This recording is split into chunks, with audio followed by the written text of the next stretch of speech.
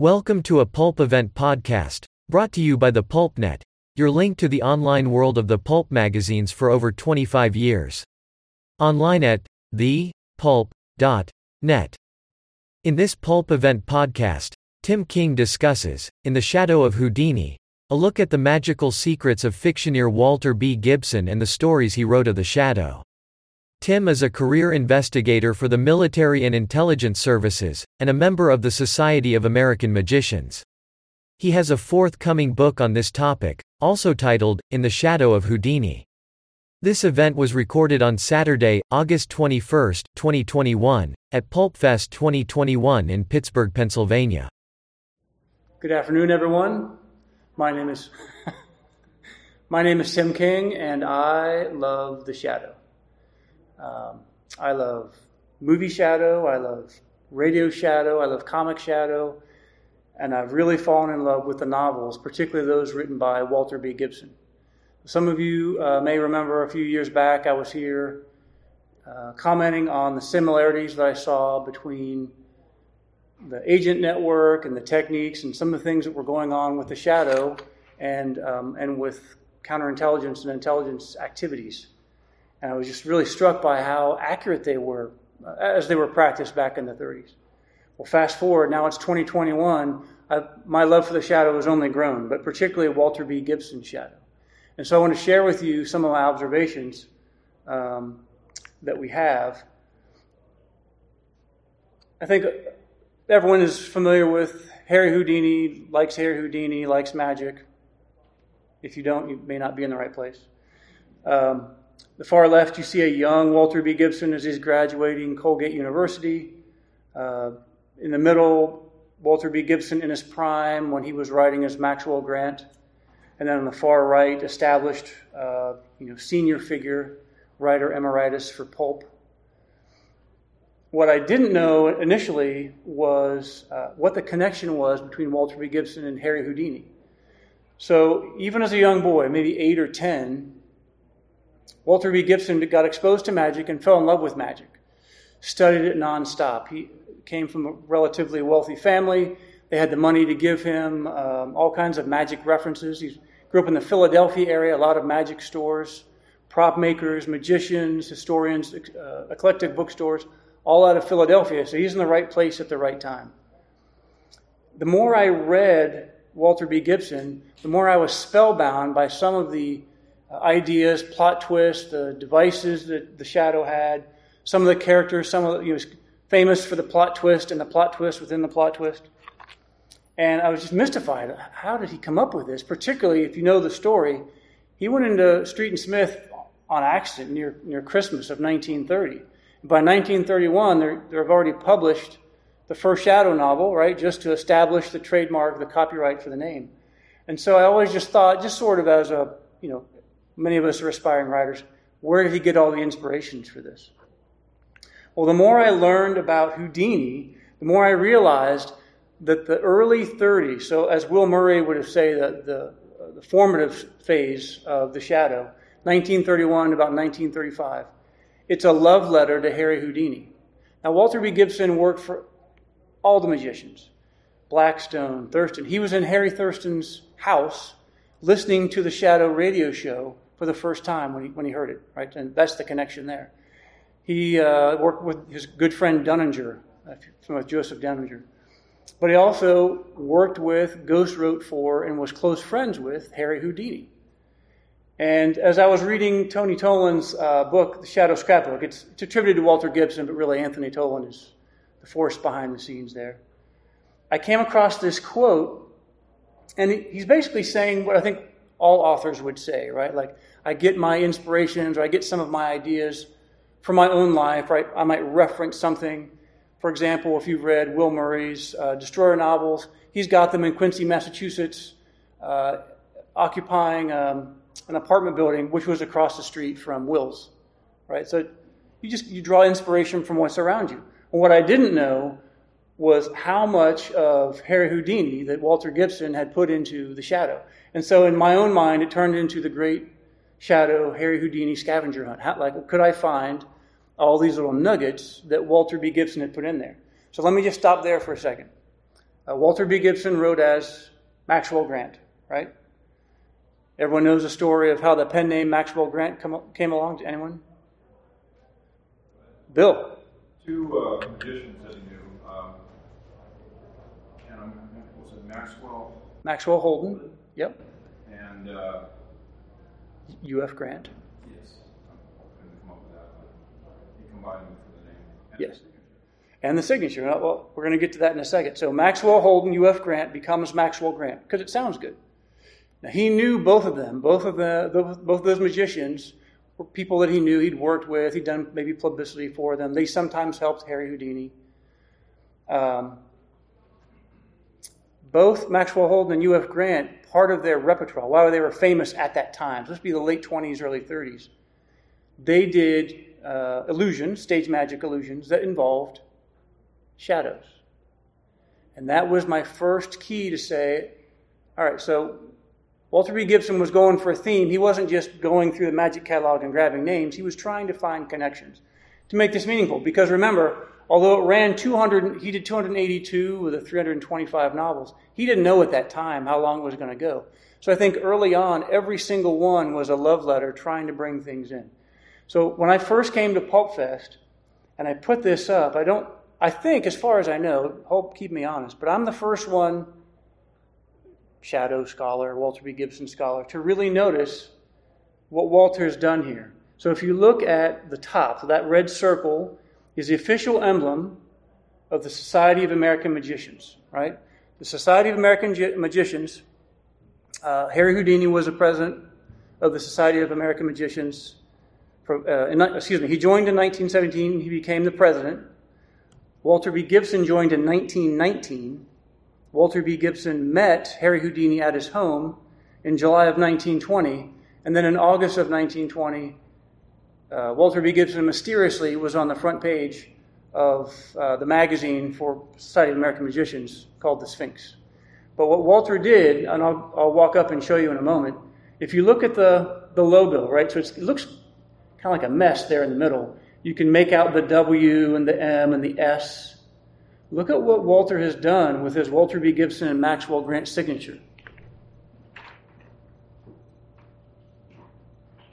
Walter Gibson, Maxwell Grant. If you just put the S there, every time Walter signed his name, he was reaffirming his first love, which was stage magic and illusion. Every time you see Walter B. Gibson's Maxwell Grant signature, that's the Society of American Magicians. You just make an S right there. So I really became convinced that there was more to be found between the statements that he made when he was being interviewed by Will Murray. If you read Master of Mystery, he's even more explicit about how he drew from Harry Houdini. When I found this, I was like, holy cow, it's hiding in plain sight. No one's really noticed it. And of course, the comments that he made with Tony Tolan. So I want to take us back. This is modern day 278, as it's known to magic fanatics and Houdini fans. Brownstone that he bought, four stories. By standards then and standards today, it's actually quite massive. So big that they actually have, in modern days, turned it into multiple apartments. But the current owners have been very generous in sharing pictures as they've done renovations. They've tried very hard to keep as much of the original flair that was there. And if you look, I don't know if everyone can see in this lighting, if you look at the picture on the right, if you kind of, I'll see if I can get this to zoom in, you can actually see the shadow is there. This picture was given to Walter, and he hung it in his home. Many of you have seen those pictures from his Kings Creek, upper New York home. And he kept it, and I always thought, well, that's so interesting that he would keep that. You may remember or can you guess what this is the cover to? It's one of my favorite novels, sir.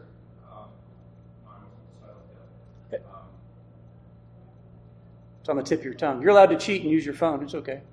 Oh, I know it. Is it Hidden Death? Hidden Death. Shabam. Hidden Death. Every time you see Hidden Death, see this picture, just like every time from now on when you look at Maxwell Grant's signature and you realize it's Society of American Magicians, every time you see that picture, think Harry Houdini, and I'm going to explain to you in a second why. So we're going to talk about and let me just put this caveat up front. I am not in any way taking away from Walter B. Gibson. You can't crank out that many novels that have endured 90 years. We're still reading them. We still love them. Take nothing away. I'm not saying that he wasn't incredible. I'm simply identifying what I think he left for us, which is a trail of breadcrumbs of how he was inspired. So we're going to talk about some of the inspirations for people, characters that are in the novels, specific places. And I have dozens of these. Bill, I've found the inspiration for the B. Jonas office. Will and I have gone back and forth, and he finally said, "You're right. You got it." Now, Will found the Cobalt Club, and I don't know if he's told you guys that. He found the inspiration for that, which isn't Houdini, so we're not going to talk about it. But places, and then equipment, right? Because you have to have gadgets. We know that Batman is the unrecognized son of the Shadow. We can talk about the utility belt, but I thought we'd start with something that is not really recognized today, and that is something called the detective dictograph, or just the dictograph. So here in 2021, we have smartphones, we got smartwatches, we have Alexas, we have Siris, we're surrounded by cameras everywhere. We live in a different age.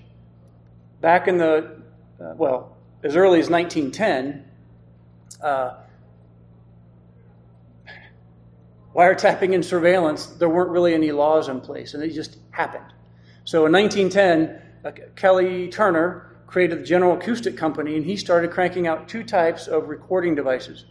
One more like in an office environment like this, where maybe the boss would be there and talk to their assistant or secretary, and they'd push the button and talk, or the secretary would be in another room taking notes of the conversation. That was one style of recording device that the General Acoustic Company sold. The other is, I think, more relevant to us, and that is the detective dictograph. So in a portable suitcase, briefcase, a complete audio fine wire surveillance. It's called fine wire surveillance in many of the Shadow novels.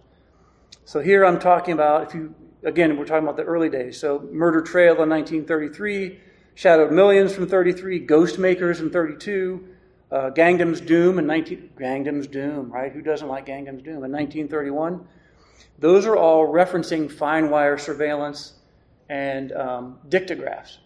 Well, Tim, why is that important? If it was commercially available, how does it tie to Harry Houdini?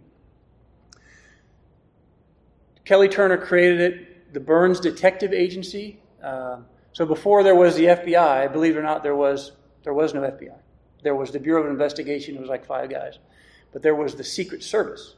And working at the Secret Service were all kinds of technical officers and undercover people and whatever. And one of the former heads of the Secret Service left. His name was Burns, and he started the Burns Detective Agency. And you go, okay, I'm still not seeing the Harry Houdini connection. The Burns Detective Agency, amongst others, think back to your history lessons, the Teapot Dome scandal, the massive bribes. If we just go across the border a little bit, there were bribes in Cleveland and Ohio. Still today, some of the most egregious graft and corruption ever done. All those were busted wide open using a detective dictograph. And again, you're going, I don't see the connection. So I should tell you right now, if you have a chance to pull out, these novels, although written 90 years ago, there may be some spoilers today. So if you don't want to know what I'm getting ready to tell you, this is a good time to leave. This is a phenomenal cover, one of the few times the Shadow isn't shown wearing his slouch hat. And does anybody remember Crime Circus and what's hidden beneath that turban? Please, go ahead. The headset for the dictograph. Because in the Crime Circus, the Shadow is undercover as the mind reader. And the way he's able to read everyone's mind is he has fine wire surveillance all throughout the circus, and he's listening to every word they say, which is how he pieces it together. Now, I know you're keeping me honest, so you're saying, I still don't see the Harry Houdini connection. And I'm going to tell you, every time you look at the cover of Crime Circus, which I think is a phenomenal cover, you need to immediately say, this is actually when Walter B. Gibson first really met Harry Houdini. Now, he met him in 1915 at Keith's Theater. He was randomly selected to go up on stage and be part of a magic trick. But he really met him at his home in July of 1920 at 278, because we're going to use the jargon now. We're all in the Harry Houdini Club. And he's there with Larry Felsman, a Chicago magic dealer, and as they're waiting in what is considered to be the first floor. So we might think the first floor is actually, street level, but really the first floor is up those stairs, and there's sort of a waiting room and ante room. And at that point, Harry Houdini would have been about 25 years old, early 20s, and Walter B. Gibson is about 20 years old, and he's just bursting with energy, right? Anybody knows the stories about Walter B. Gibson. He was always 90 miles an hour, brain never stopping. And now he's meeting Harry Houdini, and he's just ecstatic. And so his fellow guest puts his fingers to his lips and says, "Things said here may be heard." Harry Houdini, during the latter part of his career, was dedicated to exposing fraudulent spiritualists. He testified before Congress. He gave up a sizable portion of his fortune to employ a vast private detective secret, he called it his own secret service, which included, by the way, H.P. Lovecraft, included C.M. Eddy, included many others, to include the great Rose Mackenberg, all across the United States to seek out and expose fraudulent spiritualists. So in order to understand how spiritualists were cheating people out of their money and sort of stringing them along, he studied their methods and he incorporated their methods. So he had his entire brownstone renovated to run fine wire surveillance throughout the entire house.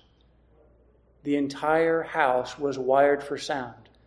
He then would either go somewhere and someone would hand him a note of what was said, or he could go and jack in, because underneath this is actually from one of his movies, but he could jack in and pull out an earpiece, and someone would tell him, okay, here's what so-and-so just said. You said, think about anything. This is what they said. And then he could work that into his routine. So from the very first moment in July of 1920, when Walter B. Gibson met Harry Houdini, Walter was experiencing the craziness that was Harry Houdini, and he was soaking it all in. So Gibson was impressive. He was a magician of his own. He had a trick that he showed Harry Houdini called the Hindu wand trick, sometimes called Chinese sticks. Harry Houdini was blown away by this, and he actually bought the trick, commissioned others to build it. Unfortunately, never got a chance to really incorporate it into his act, because just 6 years after this, on October 31st, 1926, Houdini's going to die from a ruptured appendicitis. But when you look at Crime Circus, think Detective Dictograph, think about how that ties directly into Harry Houdini and the very first time that Gibson met him. The other one that I think is really just incredible, and this is so subtle that many of you, if you're not a Harry Houdini fan, you may not recognize it. I drove Will Murray crazy because we would go back and forth on, I recognized the gimmick from Harry Houdini, but I didn't remember where it was in the 282 novels. At a certain point, Will just stops answering my phone. But I found it. So that cover from Hidden Death, right? That fantastic cover. So it's a phenomenal cover. I don't know if you've read it in a while. It's early days of the Shadow, slam bam action, all kinds of great stuff. And one of the action scenes, of course, our hero is outmanned and outgunned. He's he's hiding behind something, dodging bullets, and what he needs to do is he needs to distract or somehow draw the attention of the bad guys in one direction so he can go another direction, because he's not making it. There's just him hiding behind cover that's getting smaller and smaller as they keep shooting. And so what he does in the story is, I should say this before I go any further, spoilers. There has never been an assistant, a partner, or a friend of Harry Houdini who has ever violated the magician's assistant secrecy agreement or vow of silence. Never. Lots of, folks today will show how tricks are done to do whatever. No one that ever worked with Houdini has ever. Right? They held him in such high regard. He was such a generous person. And so when Gibson reveals what is known as Gimmick X in Harry Houdini circles, and I'll give you some references at the end so you guys can do your own research. He didn't reveal He revealed a gimmick X. I'll put it that way. So in the story, what the shadow does is, man, I really need to not be shot. So he takes his hat off, and from somewhere, maybe his own utility belt, he takes out a series of pipes that are threaded about the size of a pencil, as they're described in the novel. And he screws them all together to essentially form about a 3 or 4 foot extension rod. He puts his hat on there, and he sticks it on the other side of the cover, right? So it'd be like taking your hat and putting it over there, and then while the bad guys are busy shooting at it, he's got it wedged into something. He goes the other way and escapes. And then they come thinking, haha, we've got the shadow. And all they find is a broken extension rod and a hat. And when I first read that, I thought, well, that's somewhat familiar. I can't remember. And then I thought, well, maybe I'm just remembering it from a Western, because you've seen them in old Westerns where they take a stick and they put it on the other side of the rock and people shoot at it. But Harry Houdini had something called Gimmick X. So way back in 1903, so 1900 to 1905, Houdini is touring Europe.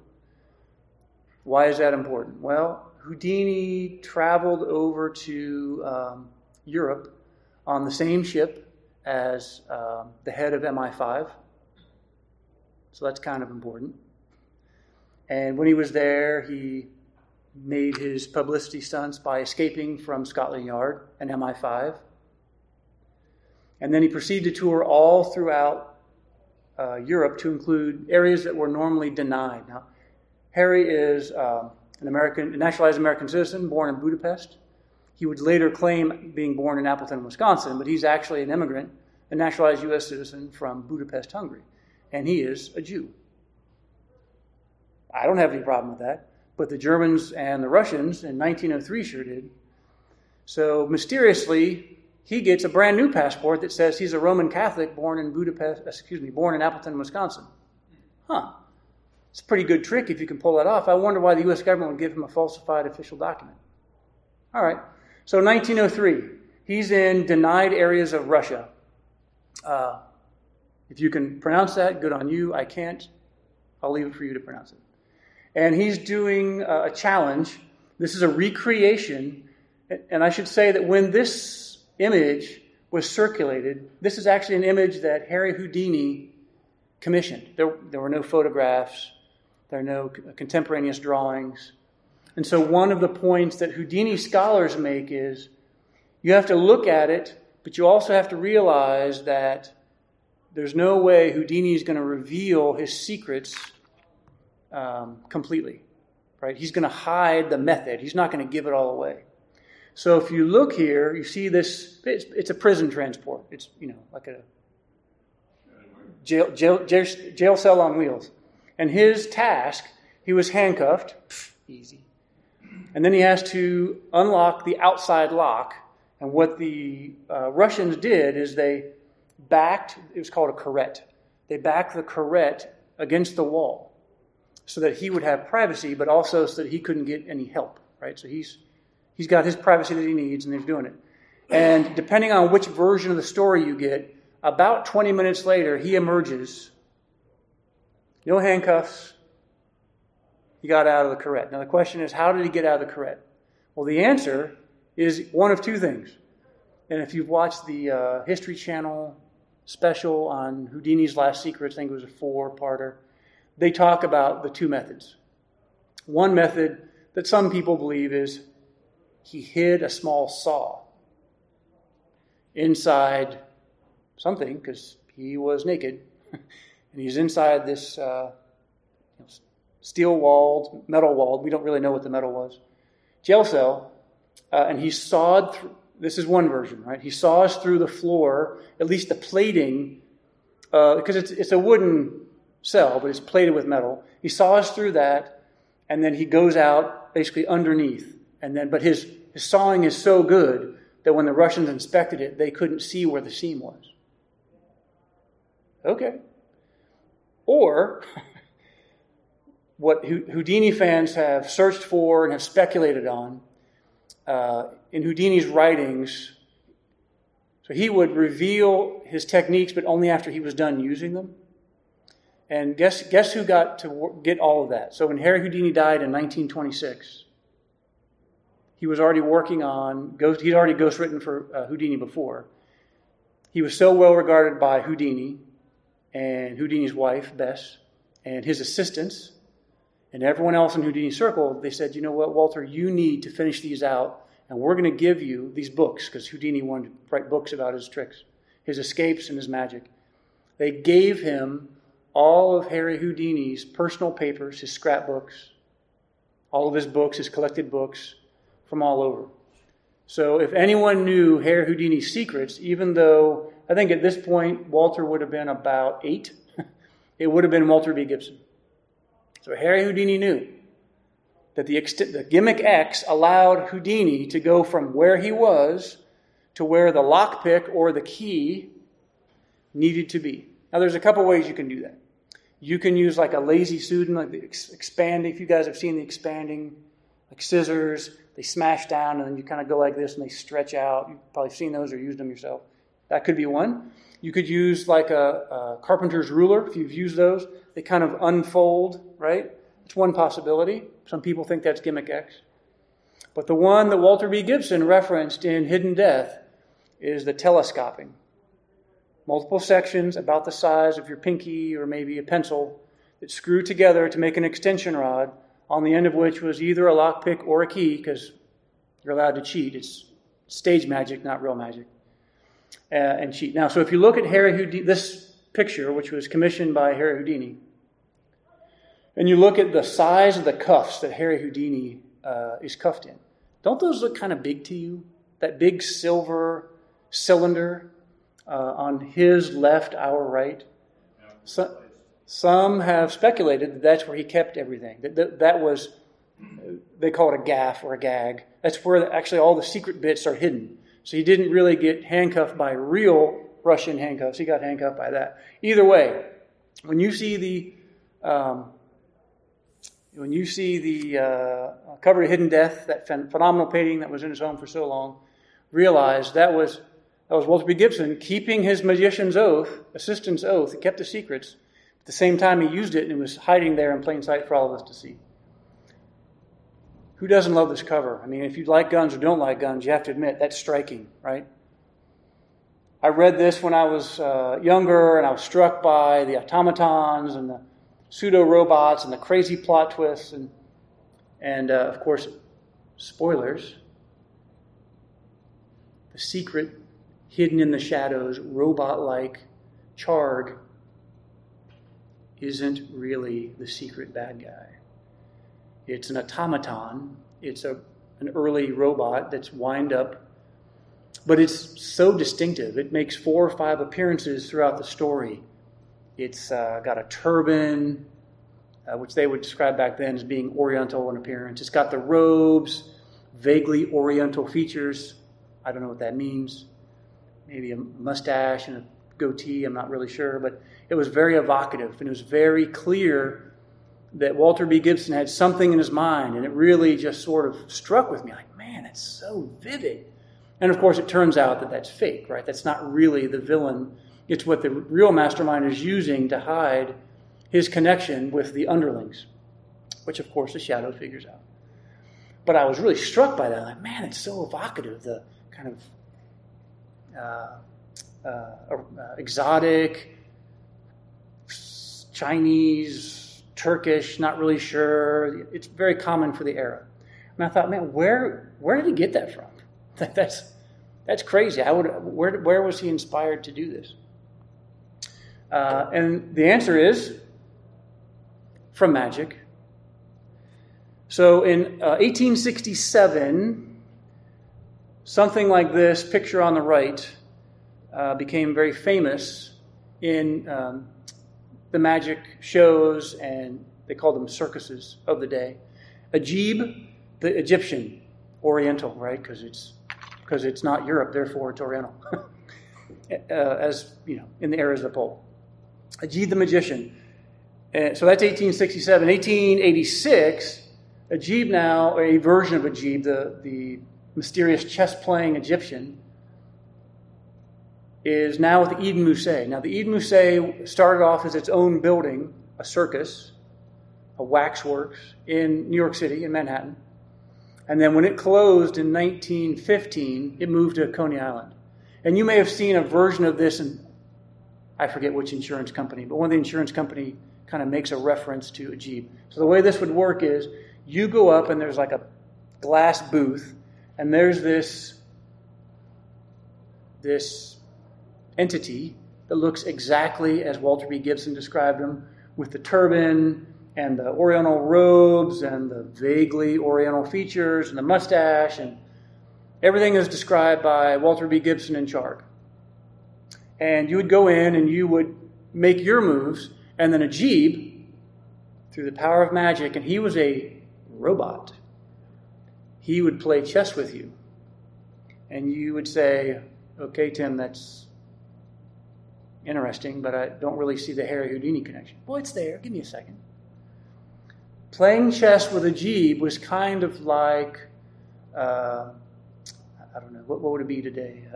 The Masked Singer, or some of these other celebrity shows where they bring in celebrities to try to do something to compete with other people.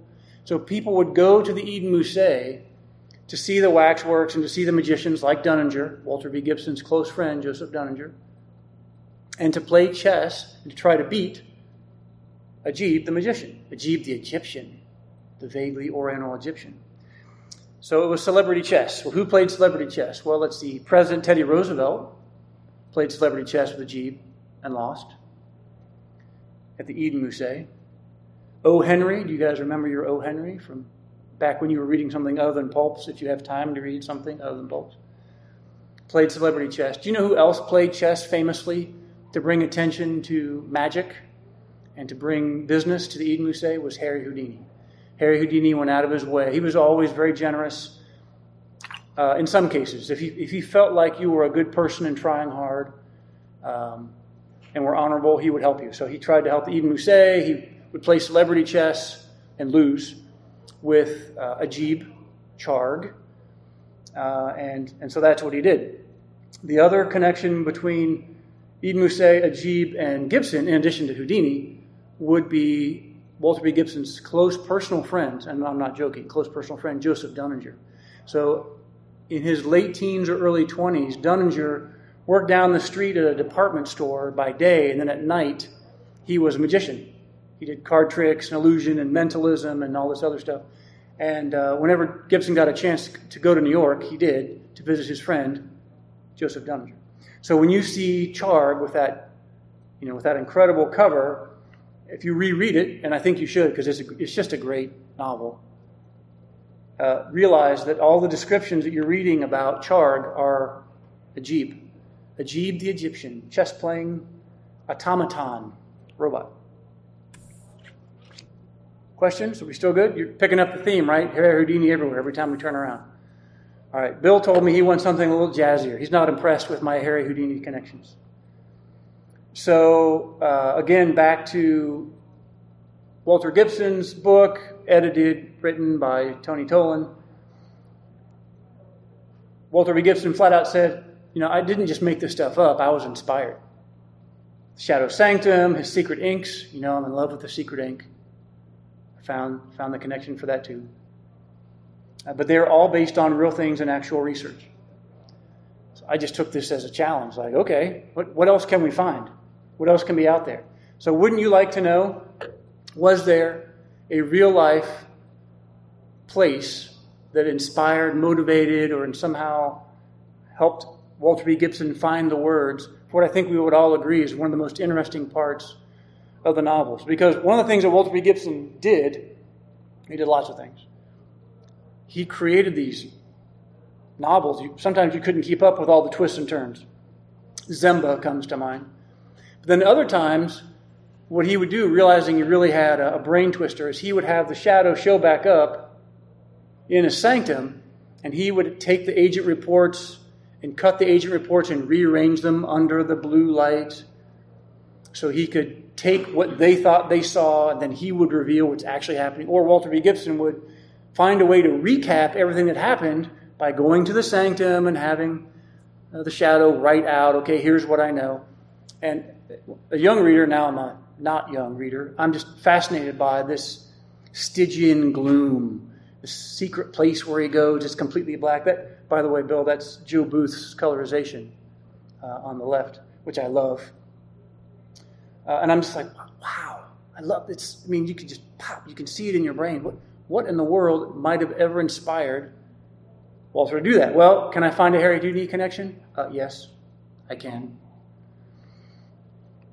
I mentioned how in the latter part of Harry Houdini's career, he was, some would say, obsessed with exposing fraudulent mediums.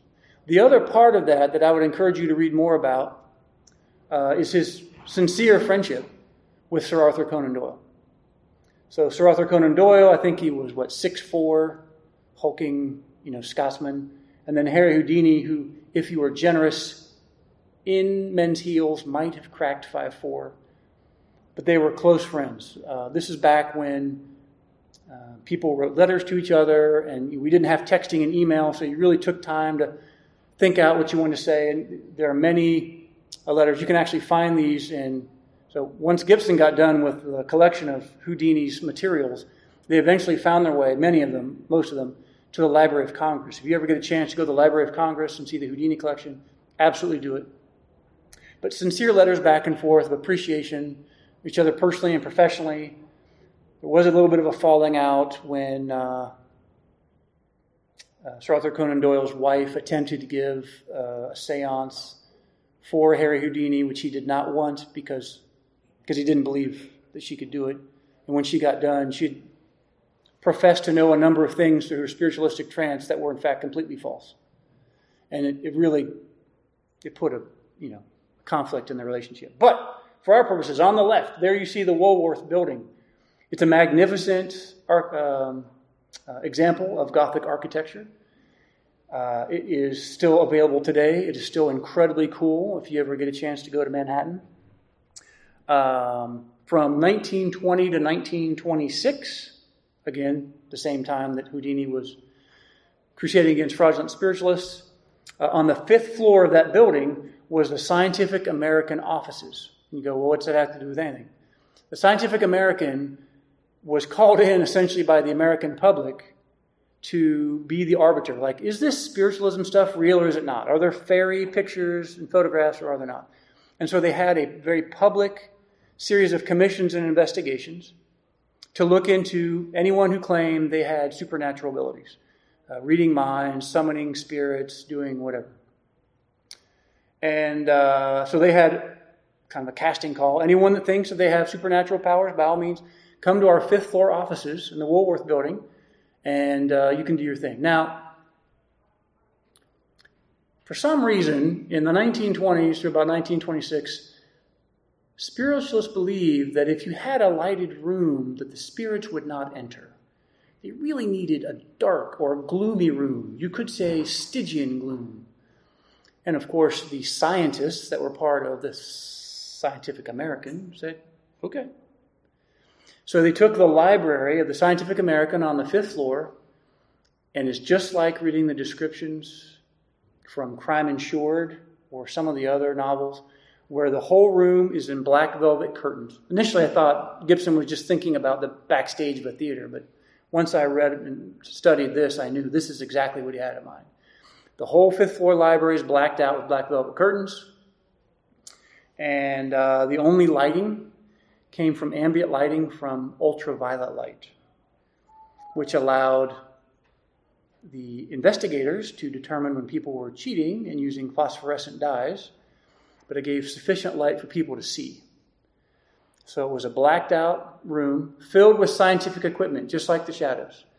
State of the art, straight out of Doc Savage or anything you could, Today we would have a gas chromatoph mass spectrometer.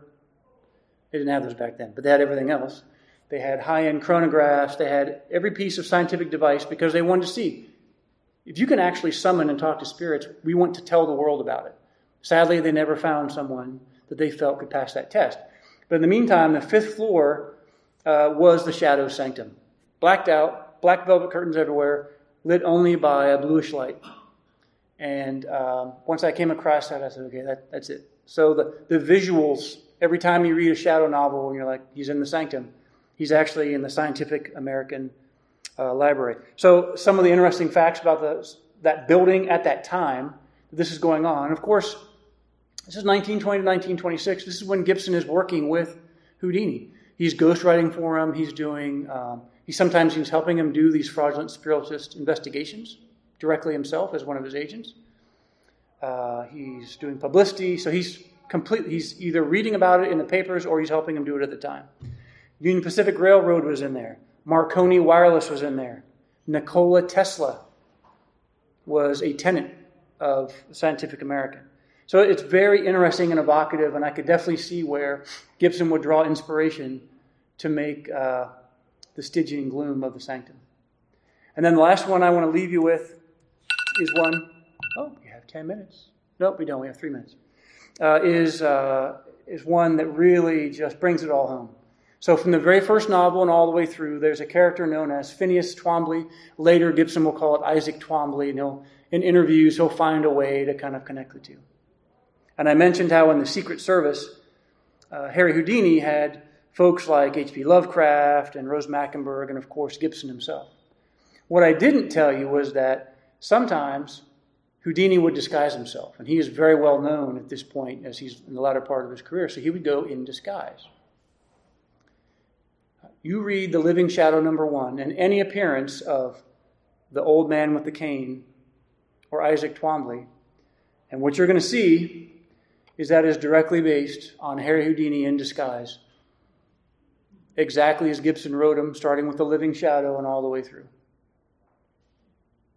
He would carry a cane, he would put chalk or other things in his hair to make himself look old, he'd wear frumpy clothing, he would hobble around, and he would be basically Phineas Twombly. These pictures were taken as Houdini was investigating a famous spiritualist named George Renner, just down the road here in Cleveland, Ohio, back in 1925, about a year before he died. What Houdini had done, because of course they blacked out all the lights, because spirits won't come if the lights are on. Houdini grabbed the spirit trumpet. Sometimes spirits can come over to the world, but they can't really speak. So what they'll do is they'll speak through a trumpet.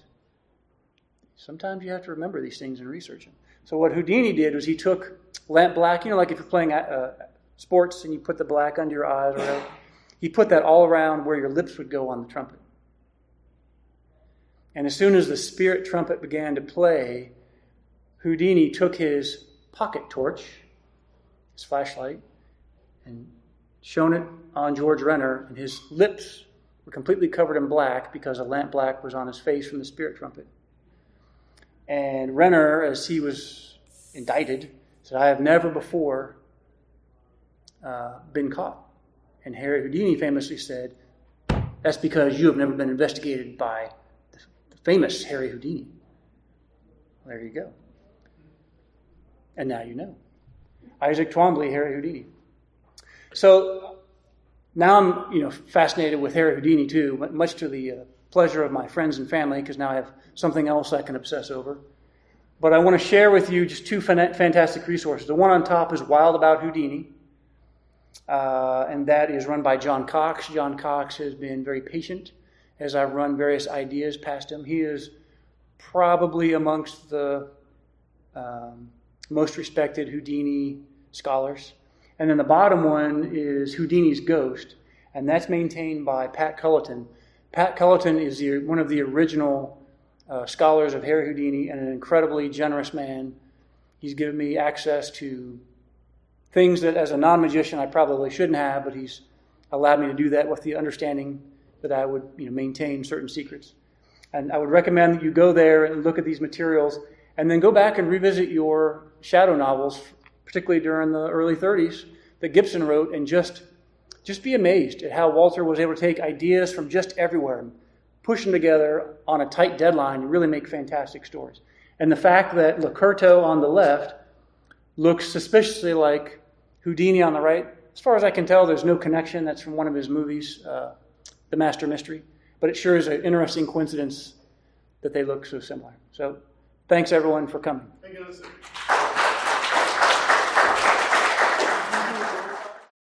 You've been listening to a Pulp Event podcast, brought to you by the PulpNet, your link to the online world of the pulp magazines for over 25 years.